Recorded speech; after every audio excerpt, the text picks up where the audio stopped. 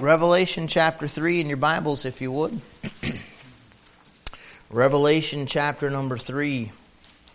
We're just going to go over these first 6 verses for tonight, and then we'll get into the next section here, the Philadelphia church period, the next time. So 3 weeks, including tonight, we'll be done with these churches, and then we'll start probably moving a little bit quicker as we go through.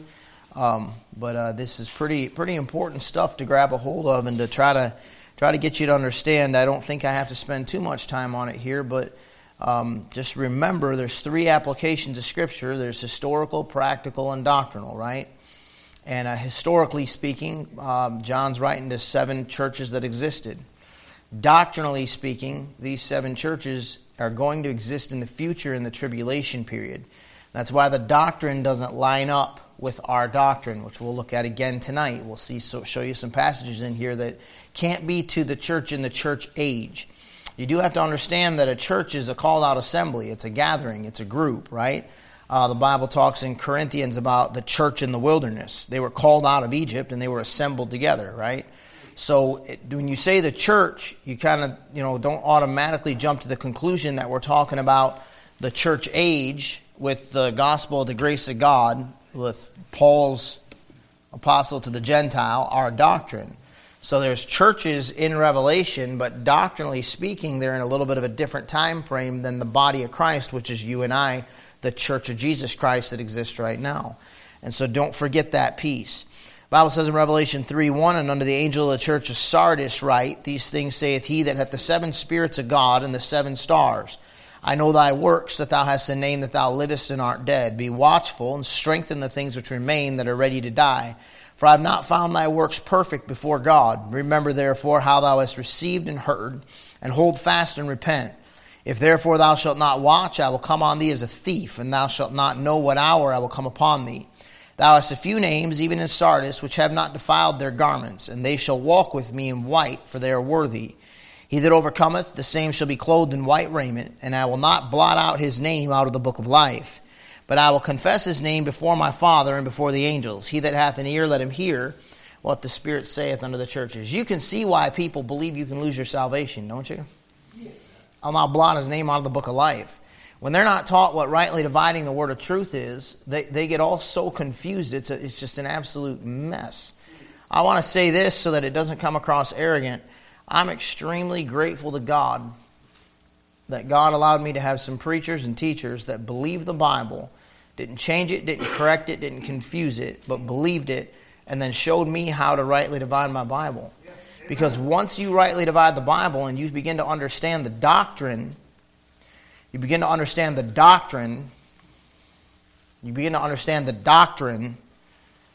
then everything begins to make sense. And the beauty and power of that Bible in your lap is like mind-boggling.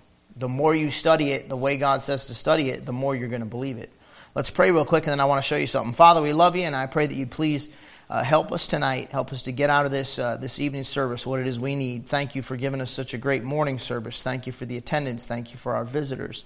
Thank you for the liberty to preach, Lord. And I just pray now that you'd be with us as we go through these things tonight, that they would make sense, that the teaching would be sound, and that, God, you would give those that are listening understanding of what's being taught. We ask in the name of Jesus Christ. Amen.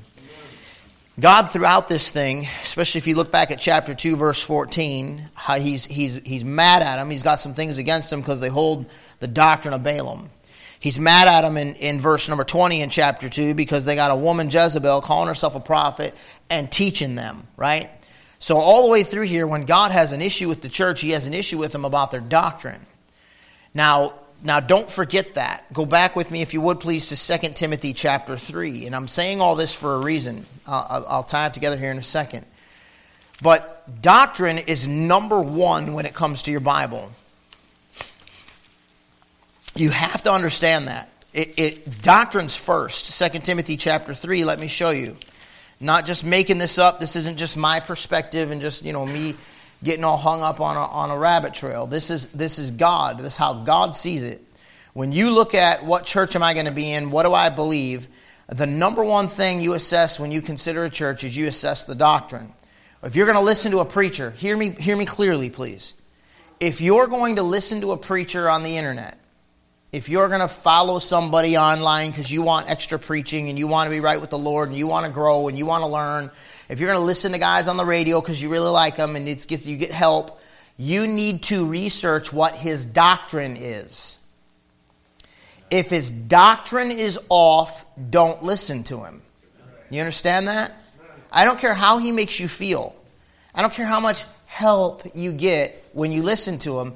If they're doctrinally off, you should not be listening to them. And I'm saying that very emphatically, and even more emphatically than maybe I would have had to 50 or 100 years ago. 50 or 100 years ago, the argument would be, you look at the old Wesley, the old Methodists, the old-timey Methodists. And they had some things about their doctrine that I wouldn't agree with. But to be honest with you, most of the old-timey Methodist preachers, you'd rather go listen to them preach than most of the Baptists.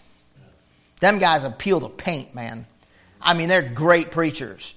And so you look at that and you can see some of those things throughout history, and you can see that, look, there's Martin Luther. He came out of the Catholic Church. He was the great reformer we'll talk about in a little bit here tonight. But he still had some doctrine that was off, right? He didn't come all the way out of the Catholic Church. He came all the way out of the Catholic Church. They hated him and wanted him dead. But he still hung on to some things he shouldn't have hung on to. And really the defense of Martin Luther, which I'll defend him all day long, he wrote that hymn, "A Mighty Fortress is Our God, a Bulwark Never Failing." Man, what a hymn. He is literally one of my heroes. Martin Luther is phenomenal. But his doctrine, but at that time, he was responding to the truth he had and coming out of darkness toward truth. Does that make sense? The day and age that you live in, they're coming out of light and out of truth, and they're going back into darkness. There is a different spirit controlling the men now that are preaching when they don't have the right doctrine than there was back then. You're in 2 Timothy chapter 3, right? Let's see what God thinks of the Bible. All Scripture is given by inspiration of God. Notice the present tense. Is given. Here's something that for some reason everybody seems to miss.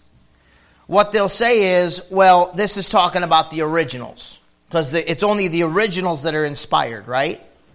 Timothy did not have a copy of the originals in his hand.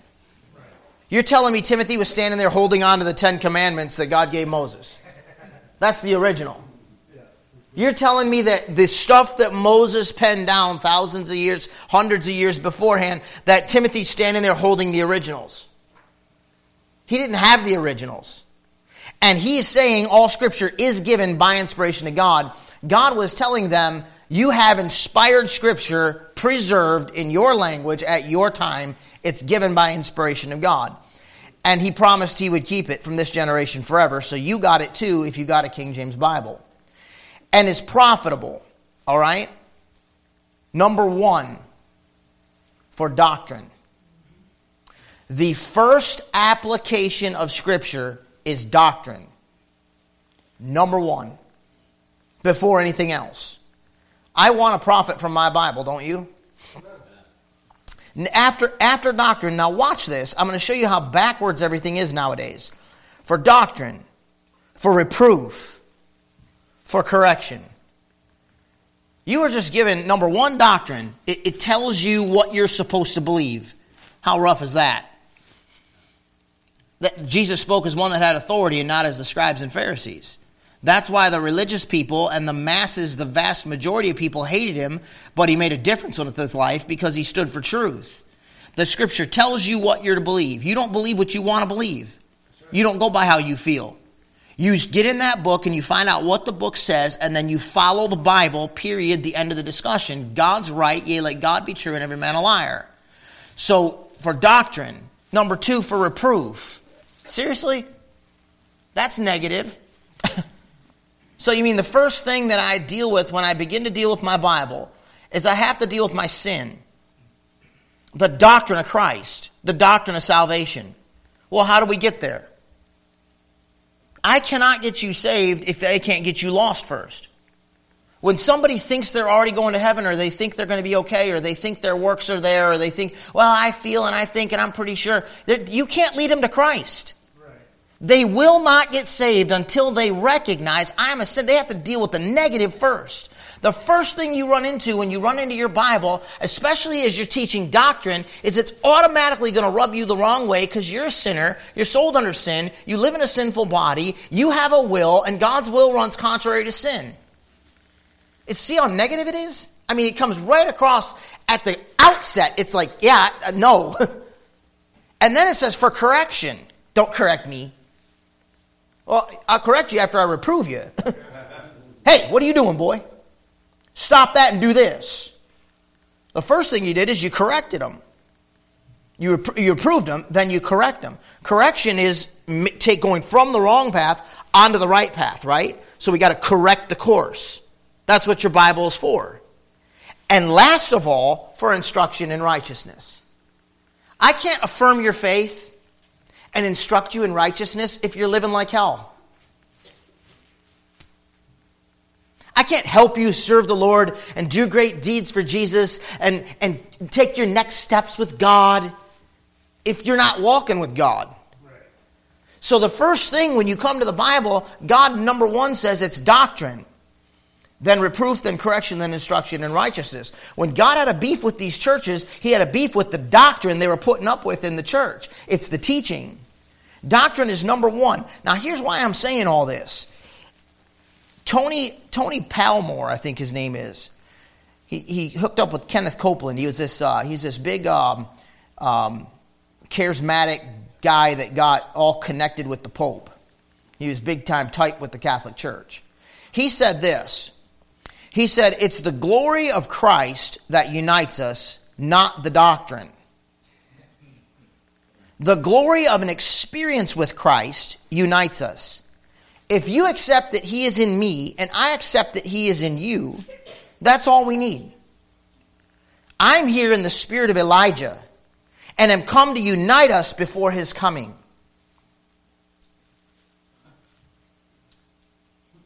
Then he says, Catholic simply means universal. And for 1,000 years, all that was here was the Catholic Church. Until that ludicrous, insane man, Martin Luther, and some of those other ludicrous people began dividing the body and splitting it up. Well, no wonder the popes loved him. No wonder he was so much in bed with the Roman Catholic Church. No wonder they promoted him. And no wonder Kenneth Copeland likes him. Because he's all about uniting and bringing everybody together. And the only way to do that is to say our doctrine doesn't matter. It's our experience with Christ. It's the glory of Christ that matters. And if I've had a genuine Christ experience, you have to just accept that he's in me, and I have to just accept that he's in you. And when I just accept that he's in you, and you just accept that he's in me, and we all run by the touchy-feely love of an experience with Christ, forget the doctrine. Well, that's exactly what God was saying I'm sick of these churches for doing. And folks, that is exactly what is happening all over this nation right now among the evangelical and the contemporary church movement. It is a big mess where we won't stand for any doctrine, we won't preach, we won't call the baby ugly. We're not going to tell you the truth. Because none of that matters. It's just about affirming your faith in Christ. Let me tell you where that's going to go. That's going to bring them all right back to the Roman Catholic Church. Do you understand that, right? When we start blurring the doctrinal lines and we won't preach doctrine and we won't lay out doctrine, we won't take a stand on doctrine, and it's just all about this experience with Christ, then nothing really matters anymore. Even the Roman Catholic Church has begun to compromise all the doctrine it stands for because there is a spirit of Antichrist working in this world. Now, what I'm teaching right now is going to play out throughout Revelation, okay? So I'm not wasting my breath and I'm not running a rabbit trail.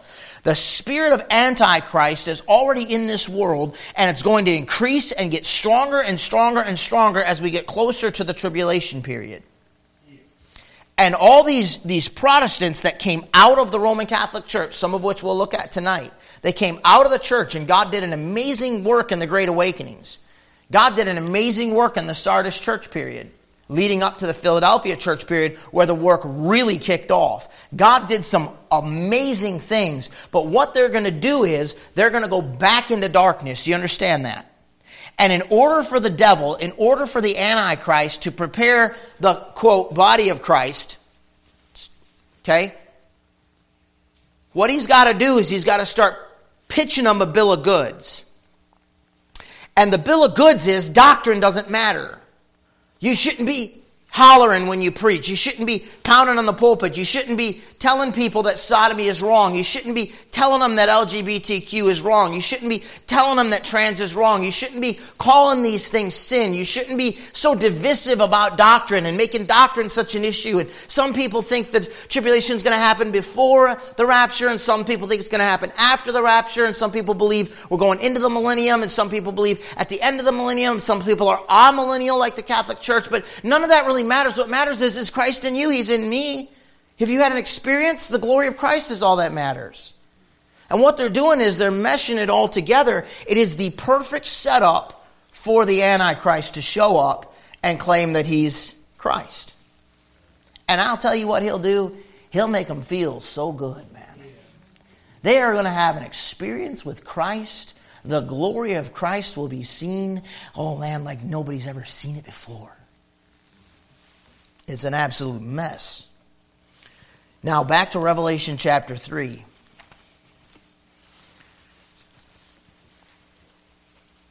says, unto the angel of the church of Sardis. You know what Sardis means? It means red ones. You know why?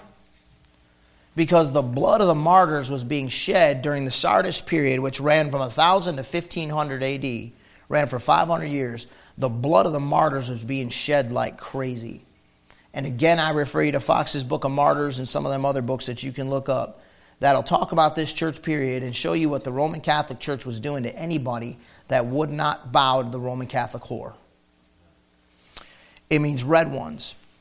During this period of time, there's also as far as up in the middle of the Dark Ages, and you got the Crusades, you got the invasions of Saladin, and you got Genghis Khan going on. You got a bloody time period, man. An evilly dark period in the world. Now watch this. On the angel of the church of Sardis, write, these things saith he that hath the 7 spirits of God and the 7 stars. That's a weird saying, isn't it? You see the capital S there, the 7 spirits of God? Ain't that strange? These things saith he that hath the 7 spirits of God. So there's an individual, the Lord Jesus Christ, that's got the 7 spirits of God in him. So what's that? Go to Isaiah chapter 11. Isaiah chapter number 11. You know what I should have looked to? I just thought of it. I wish I'd have looked. I should have looked before we got here. I wonder if the new Bibles help us out in that verse. I'll bet you they help us out. We'll have to circle back on that one. I highly doubt they got the sense to leave that verse alone. The 7 spirits of God. That would be interesting anyways. Isaiah chapter 11. Look at verse 1. And there shall come forth a rod out of the stem of Jesse, and a branch shall grow out of his roots. And the Spirit of the Lord shall rest upon him. Number 1. The Spirit of the Lord shall rest upon him, right? The Spirit of wisdom, 2. Understanding, 3. Counsel, 4. Might, 5. Knowledge, 6. Fear of the Lord, 7. You know what the 7 spirits of God are? Explained right there. You know who had those? That's the Lord Jesus Christ. Folks, it's that simple. He had the spirit of wisdom. He had the spirit of understanding. Knowledge, it was just listed for you. The fear of the Lord, that's the spirit that's in Jesus Christ. He had the Spirit of God on him. Back to Revelation chapter 3. So it's self-explanatory. You say, I don't get it. Okay, just believe it then. That's how it works. Had the 7 spirits of God and the 7 stars. Now notice, I know thy works, that thou hast a name, that thou livest and art dead. And boy, that's the thing right there. You can have a name. You can have a name like the Roman Catholic Church. That's a big name, man. That's a powerful name. That's a wealthy name. You can have a name like any of these other churches around here that are worth millions and millions of dollars.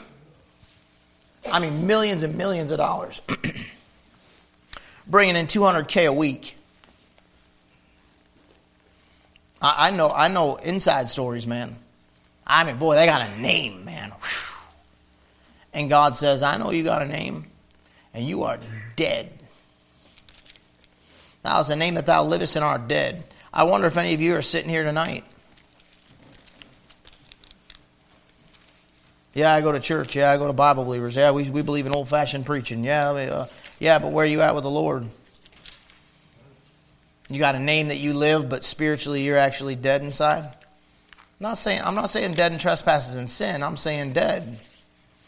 Go to the book of, I want you to see a couple verses. Go to 2 Timothy chapter 3. Let me show you an example of what this is. I'll show you another verse that can show you that as a church, as a born-again Christian, a church can be dead spiritually. Not in trespasses and sins. He's talking about his relationship with you. 2 Timothy chapter 3, look at verse 5. He says, having a form of godliness, but denying the power thereof, from such turn away. You know what churches have all over the place? And the church that Sardis had? They got a form of godliness. Now listen, here's the weird thing about that form of godliness. That thing's a shapeshifter. You understand what I mean? It's a shapeshifter, so it depends on what church you're in. I've been in some churches that are so straight-laced, King James Bible, rightly dividing, but it's all about the outside. It is all about what you wear, how you look, where you go, whether or not your standards are adequate. You know what a lot of those guys are like? A lot of those guys that are obsessed with standards all the time, they're church splitters. Yeah, because they're so spiritual, they think they're the standard, they think they're the rule all the time, and they obsess all the time with the outside. They got a form of godliness, but inside they don't have the power of it. They're not walking with God in their personal relationship with the Lord. Just because you put a tux on a pig, don't mean it stops being a pig. It's still a pig. You understand that? And pigs wallow in mud. That's what they like. And they eat anything that drops, even other pigs. Right, Rob? His grandpa had how many of them out down there on the farm? Lots. I'll never forget a little boy. I come over, I'm looking over the edge of that thing. They're like, be careful, back up. Like, don't fall in there. I'm like, really? I mean, big old hogs, man. And one was laying there that had died, and the other ones were ripping its guts out. They're eating it. Why? Because they're pigs. That's what they do. You put a tux on one of those things, and you wash him up and everything else, guess what he still is? Your form don't mean nothing. How about the power? You know, you got a lot of these churches, they're big and they look like they're successful and their parking lots are full and they're packing out those amphitheaters. They got a form of godliness, but they ain't no power there. You know how I know it? You know how I know it for a fact? They won't preach. You want the power of God? It's in the Word of God. The power of God isn't in a program. It isn't in the name of a church. It isn't in the facilities. It isn't in any of that stuff. It isn't in the giftedness of the eloquence of the speaker. The power of God is in the Word of God. You have to preach that book. You want to know God's doing it, then give them Bible. Don't be ashamed of the name of Jesus Christ. Stand up for truth. And if you give them Bible and you stand up for truth and you're not ashamed of the name of Jesus Christ and something's still happening and you're seeing some form that is resulting from it, you know it's got the power of God on it. But they got a form of godliness, but they deny the power thereof. I would rather just preach my guts out and see no fruits, but know that I did right, than to have this big form, big show, and be paranoid all the time about people leaving and having to tiptoe through the tulips every Sunday and make sure I make this guy happy and that guy happy. And what was wrong with so-and-so? And where were they? And I guess that offended them. We better give them a position because they're getting mad. We better make sure that we forget that junk, man. I can't live like that. I want the power of God on my life, not a form of godliness. I want the power. Ephesians chapter 5, please. Ephesians chapter 5. Look at verse 14. Here's the Lord talking to the church, right? Wherefore he saith, awake thou that sleepest, and arise from the dead, and Christ shall give thee light. See then that you walk circumspectly, not as fools, but as wise, redeeming the time, because the days are evil. You know what he's saying? I mean, back up in the context. He talks about proving what is acceptable unto the Lord. Have no fellowship with the unfruitful works of darkness, but rather reprove them. Don't fellowship with them. Actually, tell them they're wrong. Well, you live in a generation that will not do that. Absolutely will not do it. Why? Because it'll split their church. I was talking to somebody recently, and he was talking about the church that he's in, and he was asking me about our church. And I said, okay, I'll tell you what. I'll show you. I'll give you a good example. I said, if you can talk them into letting me come for a month every Sunday and preach at your church, you see how many people are left. At the end of a month, see how many people are left in your church. And I'll show you the difference between sheep and goats. And there's probably a few sheep in there. How many thousands you got? That many thousands? You probably got somewhere between 30 and maybe 200 if I'm shocked. Sheep that don't know any better, that want to be fed. He said, reprove them. And people won't put up with that. Not rebellious Americans won't put up with that today. Everything goes. You are your own God. You rewrite science. You rewrite science. You rewrite scientific facts based on your personal feelings. Amen. It's a spirit of Antichrist is what it is. It's science falsely so called. And believe it or not, the degradation of that culture has crept into the church. Or I should say it's the degradation of church that's allowed that culture to go that far. And you can see the church, the same concepts are going on in the church. Do you understand what I'm saying? Maybe not the exact same doctrinal teachings. We might not have gone quite that far. But the same concept is happening. Blurring all the lines. There's no doctrine. He says, awake, reprove the unfruitful works of darkness, for it is a shame even to speak of those things which are done to them in secret. But all things that are reproved are made manifest by the light. See how it gets done? Where's the power? It's the light. It's truth. It's the Word of God. Without the Bible, you can't get it done. For whatsoever doth make manifest is light. Wherefore? Now you see the context? Awake thou that sleepest, and arise from the dead, and Christ shall give thee light. A dead church. Back to Revelation chapter 3. He said, I know thy works, that thou hast a name that thou livest and art dead. Now here's a great verse. This is a real good verse. He says, be watchful, and strengthen the things that which remain, that are ready to die, for I have not found thy works perfect before God. I like that verse. Number one, you got to watch. If you don't pay attention to what's going on in your life, if you don't pay attention to your kids, if you don't pay attention to your marriage, if you don't pay attention to your walk with the Lord, your Bible reading, your prayer, your thought life, if you aren't honest and taking a good look at it, then you are going to get attacked by the devil. You're going to wind up off track. Be watchful and strengthen the things which remain.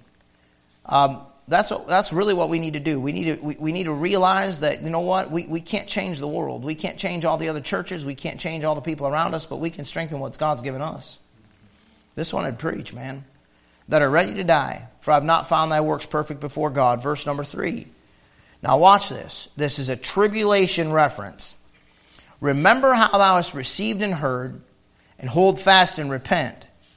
If therefore thou shalt not watch, I will come on thee as a thief, and thou shalt not know what hour I will come upon thee.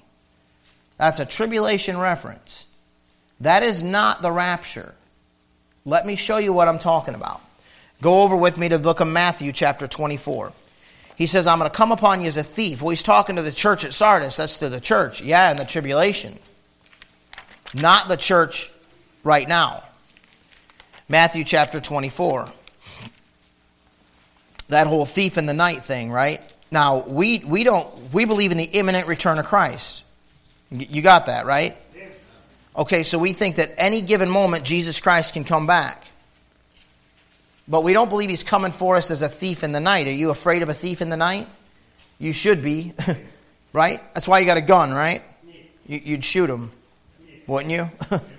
So a thief in the night ain't your friend.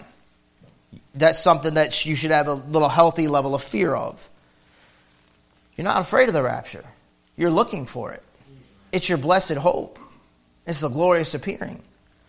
He says, I'm going to come as a thief in the night. That ain't. He's not him talking to his bride. Like, hey, honey, I'm coming to get you for a marriage. We're having a marriage. We're going to have a marriage supper. I'm sure Ethan didn't say, I know the date is whatever it was, but you never know. I might just break in the house and drag you off. Eat or take woman. Ooh, That's not how a guy treats his bride. Right? That's not what God's doing with the church. It is. It is what he told them. It is what he tells them in the tribulation period. You better watch out, because I'm coming like a thief in the night. Now, in Matthew chapter 24, I want you to see, where am I at here? Verse 42. He says, watch therefore. I wish we had time to go through this whole chapter because it's real good. It's clearly the tribulation period. Watch therefore, for you know not what hour your Lord doth come. But know this, that if the goodman of the house had known in what watch the thief would come, he would have watched and would not have suffered his house to be broken up. Is God coming to break up your house? No, he's coming to give you a glorified body. Yeah, he's going to judge your works, but he's coming to snatch you out of this mess. And he's going to judge your works. I'll show you a little bit more about that in a second. And he's going to give you a glorified body. He said, this guy comes in and busts up the house. Therefore be ye also ready, for in such an hour as ye think not the Son of Man cometh. It's tribulation. Who then is a faithful and wise servant whom his Lord hath made ruler over his household to give them meat in due season? Blessed is that servant whom his Lord when he cometh shall find so doing. Verily I say unto you that he shall make him ruler over all his goods. But if that evil servant shall say in his heart, my Lord delayeth his coming, and shall begin to smite his fellow servants, and eat and drink with the drunken, the Lord of that servant shall come in a day when he looketh not for him, and in an hour when he is not aware, and watch it, and shall cut him asunder, and appoint him his portion with the hypocrites. There shall be weeping and gnashing of teeth. Well, when he says, I'm going to come as a thief, the day of the Lord, and he's telling those that are here in the tribulation that are trying to serve him, you better be doing right. Because when I come, if I catch you doing wrong, I'm going to bust your house up, and I'm going to throw you in hell. That ain't the rapture. How's that the rapture? Where do you get the rapture out of that? The thief in the night thing is talking about the Lord coming in the second advent. It's not the rapture of the church before the tribulation period. That's at the end of the tribulation period. Go with me to 1 Thessalonians chapter 4. 1 Thessalonians chapter 4. There's a big difference between your doctrine and the doctrine in the tribulation period. 1 Thessalonians chapter 4, look at verse number, look at verse 14. For if we believe that Jesus died and rose again, even so them also which sleep in Jesus will God bring with him. For this we say unto you by the word of the Lord, that we which are alive and remain unto the coming of the Lord shall not prevent them, not going to go before them that are asleep. For the Lord himself shall descend from heaven with a shout, with the voice of the archangel, and with the trump of God. And the dead in Christ shall rise first. See, that's the prevent them. That means we're not going before them, they're rising first. Then we which are alive and remain shall be caught up together with them in the clouds to meet the Lord in the air. And so shall we be cut asunder if our works weren't right. Appointed our portion have our house busted up. No, and so shall we what? Ever be with the Lord. You're not losing your salvation. When the Lord comes for the church, you're not losing your salvation, even if you're backslidden right now. Look at the next verse. Wherefore, comfort one another with these words. You ever get around these Christians that get all jacked up about the blood moons, the red heifers, the China and Russia and all the rest of all that? You know, it's just never stopping. The news media is always going to keep you jacked up. Recession, depression, COVID, one thing or the other. It's always going to be something. You ever get around Christians that get all wound up about, what do you think this is? What do you think? Hey, when they call and they're asking, because I'm a pastor or a preacher, you can hear the tension in the voice. And it's like, Lord, help me, help them. Because this is not the spirit that we've been taught to have as Christians about the end times. Now, maybe you're just scared and haven't been taught. Maybe you love this world and your money so much that's your real panic. I don't know. But maybe you just haven't been taught. And look, it's a comfort to know our Lord's coming to get us out of here. We're not appointed to wrath. We're not going into the tribulation period. Doesn't mean we're not going to have trouble. Doesn't mean we won't be here when it gets bad. Doesn't mean some of us might not get martyred. They were getting martyred like crazy during Sardis, the red ones. They were getting butchered and butchered and butchered by the thousands by the Roman Catholic Church. But it wasn't the Great Tribulation when Lucifer's let loose running around this planet. Thank God for that. Look at another passage. Go to 1 Corinthians chapter 15. You guys know this one. 1 Corinthians chapter 15.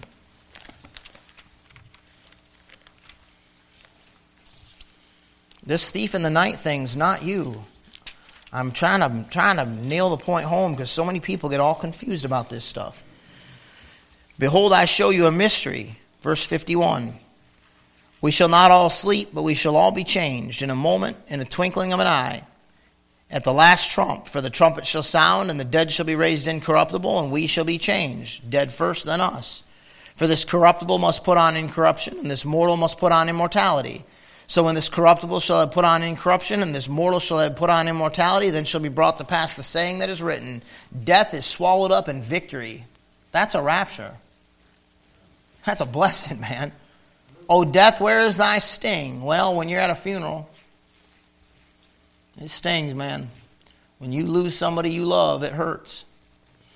Oh, grave, where is thy victory? Well, when you stand at that grave plot and you do the graveside ceremony, it hurts.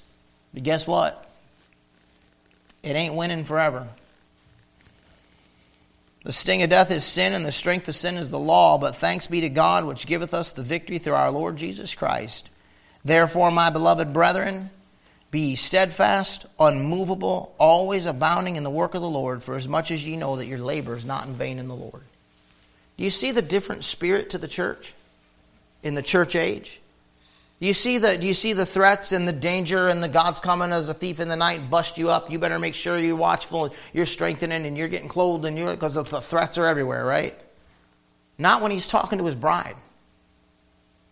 It's not how he's talking to her. There's a different feel for the whole thing. Back over to Revelation chapter 3, and I got a couple more passages to show you, but I think we'll keep these in Revelation, and then we'll wrap it up here fairly soon.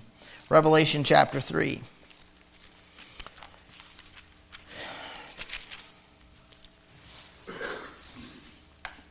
So he tells them in verse 3, I'll come to thee as a thief in the night, thou shalt not know what hour I will come.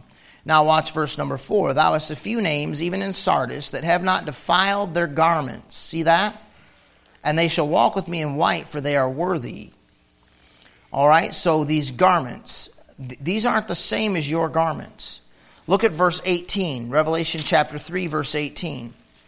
I counsel thee to buy me gold tried in the fire, that thou mayest be rich, and white raiment, that thou mayest be clothed, and that the shame of thy nakedness do not appear, and that thou anoint thine eyes with eye salve, that thou mayest be rich, that thou mayest see. So what's he talking about? These garments. What does this mean? Go over to Revelation chapter 16.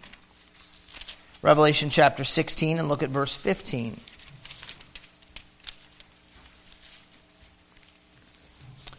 Behold, I come as a thief. See that? So by now you should be able to place where this is at, right? You should know where we're at. I come as a thief. Blessed is he that watcheth, and keepeth his garments, lest he walk naked, and they see his shame. Okay, so these guys better make sure that their garments are right.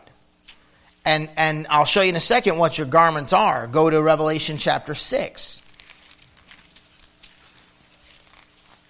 Revelation chapter 6, and then I'm going to show you something that's a blessing to me anyways. Revelation chapter 6, and look at verse 10. And they cried with a loud voice, saying, How long, O Lord, holy and true, dost thou not judge and avenge our blood on them that dwell on the earth? So these are the souls under the altar. These are the martyrs in the tribulation period. And white robes, see that in verse number 11, were given unto every one of them. And it was said unto them that they should rest yet for a little season, until their fellow servants also and their brethren that should be killed as they were should be fulfilled. So in the tribulation period, they're getting white robes based on their personal righteousness. It's their works. So these martyrs are finishing strong. They're continuing to the end, right? Continue to the end. They're being faithful to the end to be saved. These martyrs are saying, continuing to the end, and God's given them white robes because of their personal righteousness. They're getting white robes. He's saying, be careful that you don't defile your robes.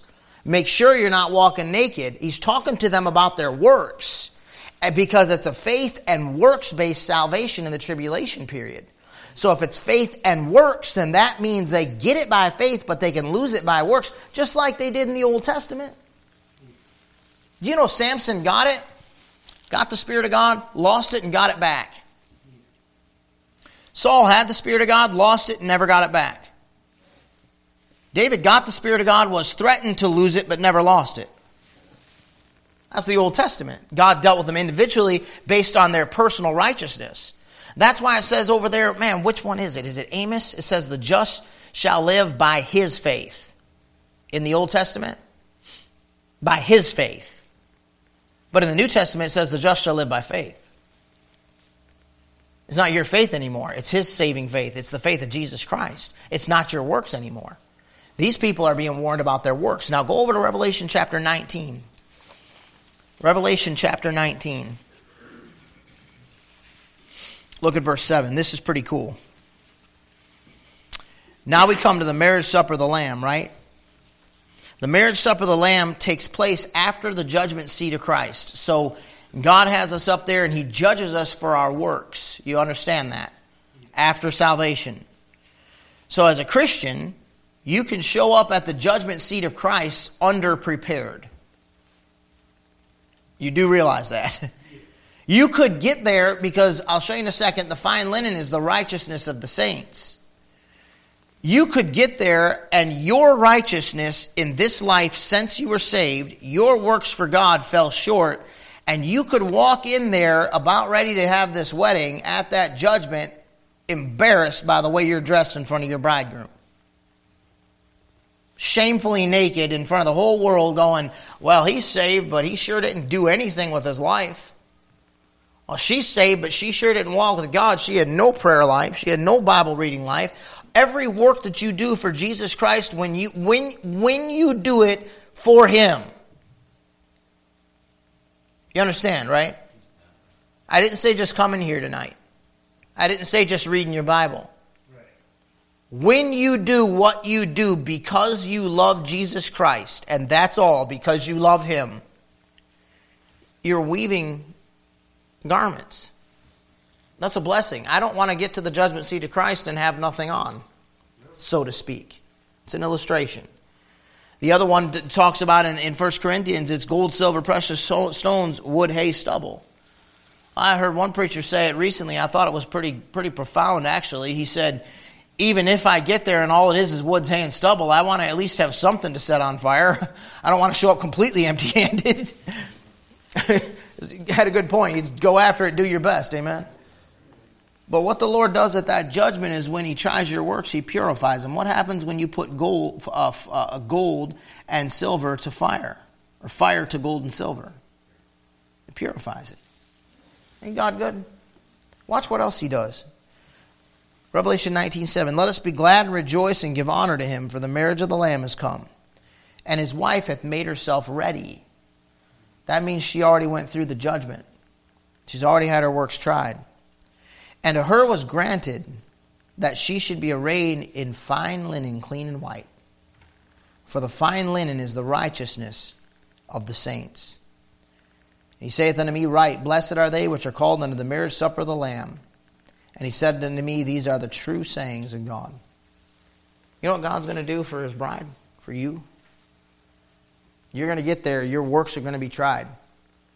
But it's just like with Shimei this morning, the point that I made. Some people aren't going to confess until he's coming. I want to confess before he comes back.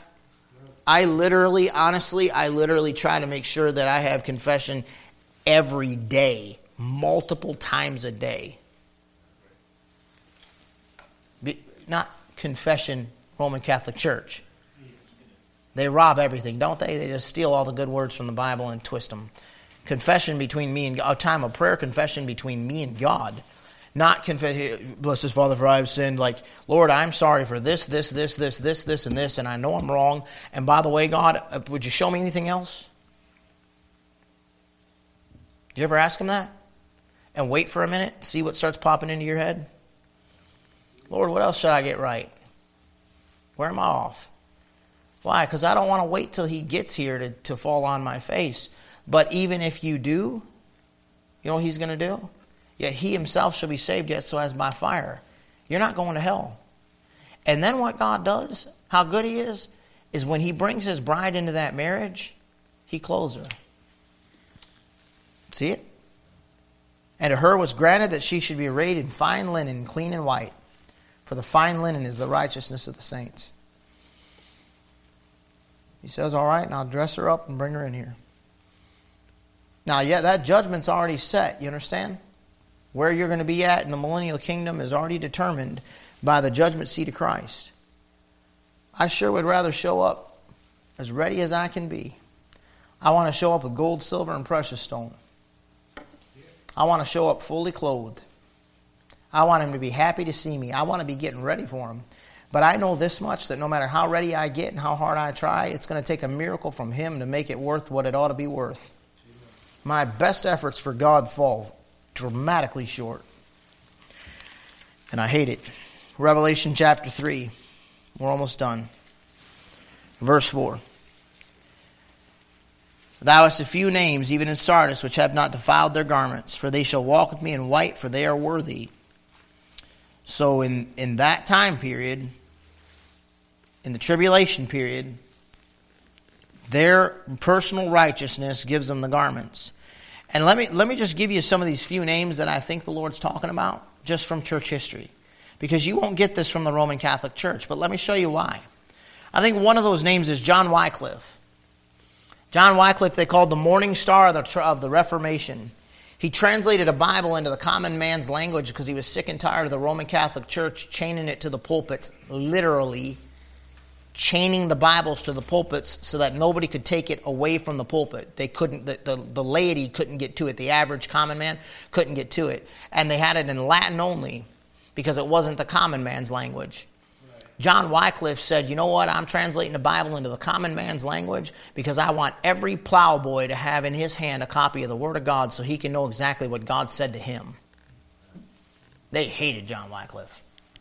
Oh, and by the way, when he translated Bibles and passed them out, he translated them from the exact same line of manuscripts as a King James Bible. Your NIV, your New ASV, your Amplified, all the rest of them, they're going to line up with the other Bibles that go right in line with the Roman Catholic Church.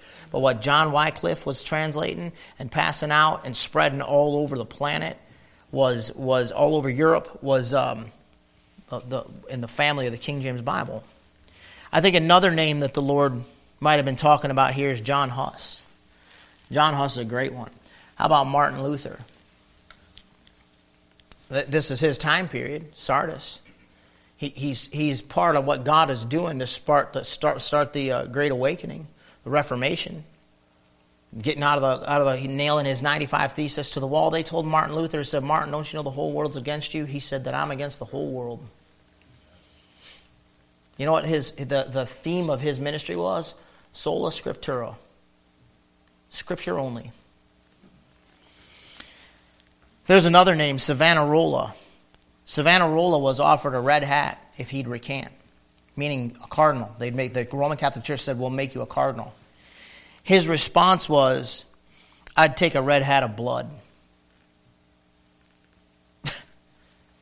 So when they lit the fires to burn him up, I believe it was Savonarola that said, that which I've preached with my tongue I now seal with my blood. Yeah, you think God didn't notice that? You think God didn't say, while you or his wife and kids or other church members would stand there and say, how could God let this happen? God's saying, look at that boy. That's bringing glory to my name. That's a great thing, and I know what I'm going to do with his life, with his ministry, with his preaching over the next few hundred years. He counted it an honor to die for the Lord. Can you imagine that? There's some names I know. I don't know any of those popes. I don't know any of those bishops, those cardinals. I don't know any of those bloodthirsty Catholics that are trying to obliterate people, that are just trying to get the Bible into everybody's language. But I know some of those spitfire preachers, I mean talking about real men, will give you a Cardinals hat. I'll take a hat of blood. Wow.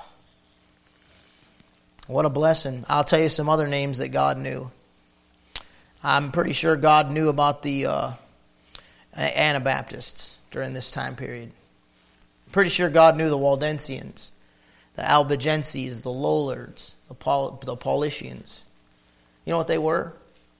They were average, normal, Bible-believing people using the same line of manuscripts that you use that the Catholic Church was trying to take away from them and burn up because they hated that book. The same book the forefather of this book that you're holding tonight when you're a King James Bible believer. They hated that book. And those people were copying them down, passing them out. And the Bible, the Word of God was spreading, and it was Textus Receptus manuscripts. You understand what I'm saying? Was spreading and multiplying into Hungary, Bohemia, Bulgaria, Germany. It was just going all over during this time period. Verse 5, he that overcometh, the same shall be clothed in white raiment. How do these people get clothed in white raiment? They got to do what? Overcome, right? See it right there? What did I just show you in Revelation 19 about you? He grants you to be clothed in white raiment. He puts it on you after the marriage, at the marriage supper of the Lamb. Why? Because you already overcame. Look them up if you haven't yet. I'm not going to turn to them because I'm going to get you out of here. But 1 John 4:4, 1 John 5:4. If you believed on the name of the Lord Jesus Christ, you have already overcome. This is not you doctrinally. These people have to overcome in the tribulation period, and if they overcome, they're going to be clothed in white raiment. And look at this next thing. And I will not blot out his name out of the book of life. Well, you're sealed unto the day of redemption. Your name can't get blotted out of the book of life. In the tribulation period, they can. You see how you have to rightly divide your Bible or correct it? Those are your only options. Right. Well, that's not what it means. I know King James Bible believers that claim to be King James Bible believers that don't rightly divide, and what they'll say is, well, that's not what it means. Okay, you just twisted it. Because it says what it means.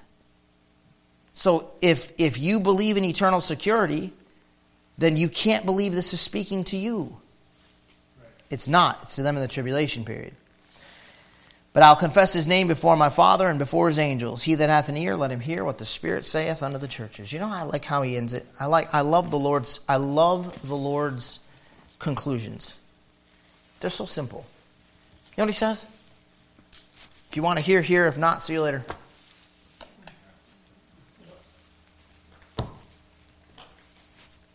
What's it to him? He's God. Right. It's a benefit to those churches if they'll listen. But if they don't want to, Jesus Christ is the world's most perfect gentleman. He won't force himself on them. And he won't to you and I either. You want to hear? Then hear. And if you don't want to hear, then go about your life. Go ahead and wreck everything. Go ahead and ruin everything. Go ahead and be miserable. And the Lord will be waiting. Just pray he don't come back first. Shimei. I'd rather hear now. Amen. All right, let's pray. We'll be dismissed. Father, we love you.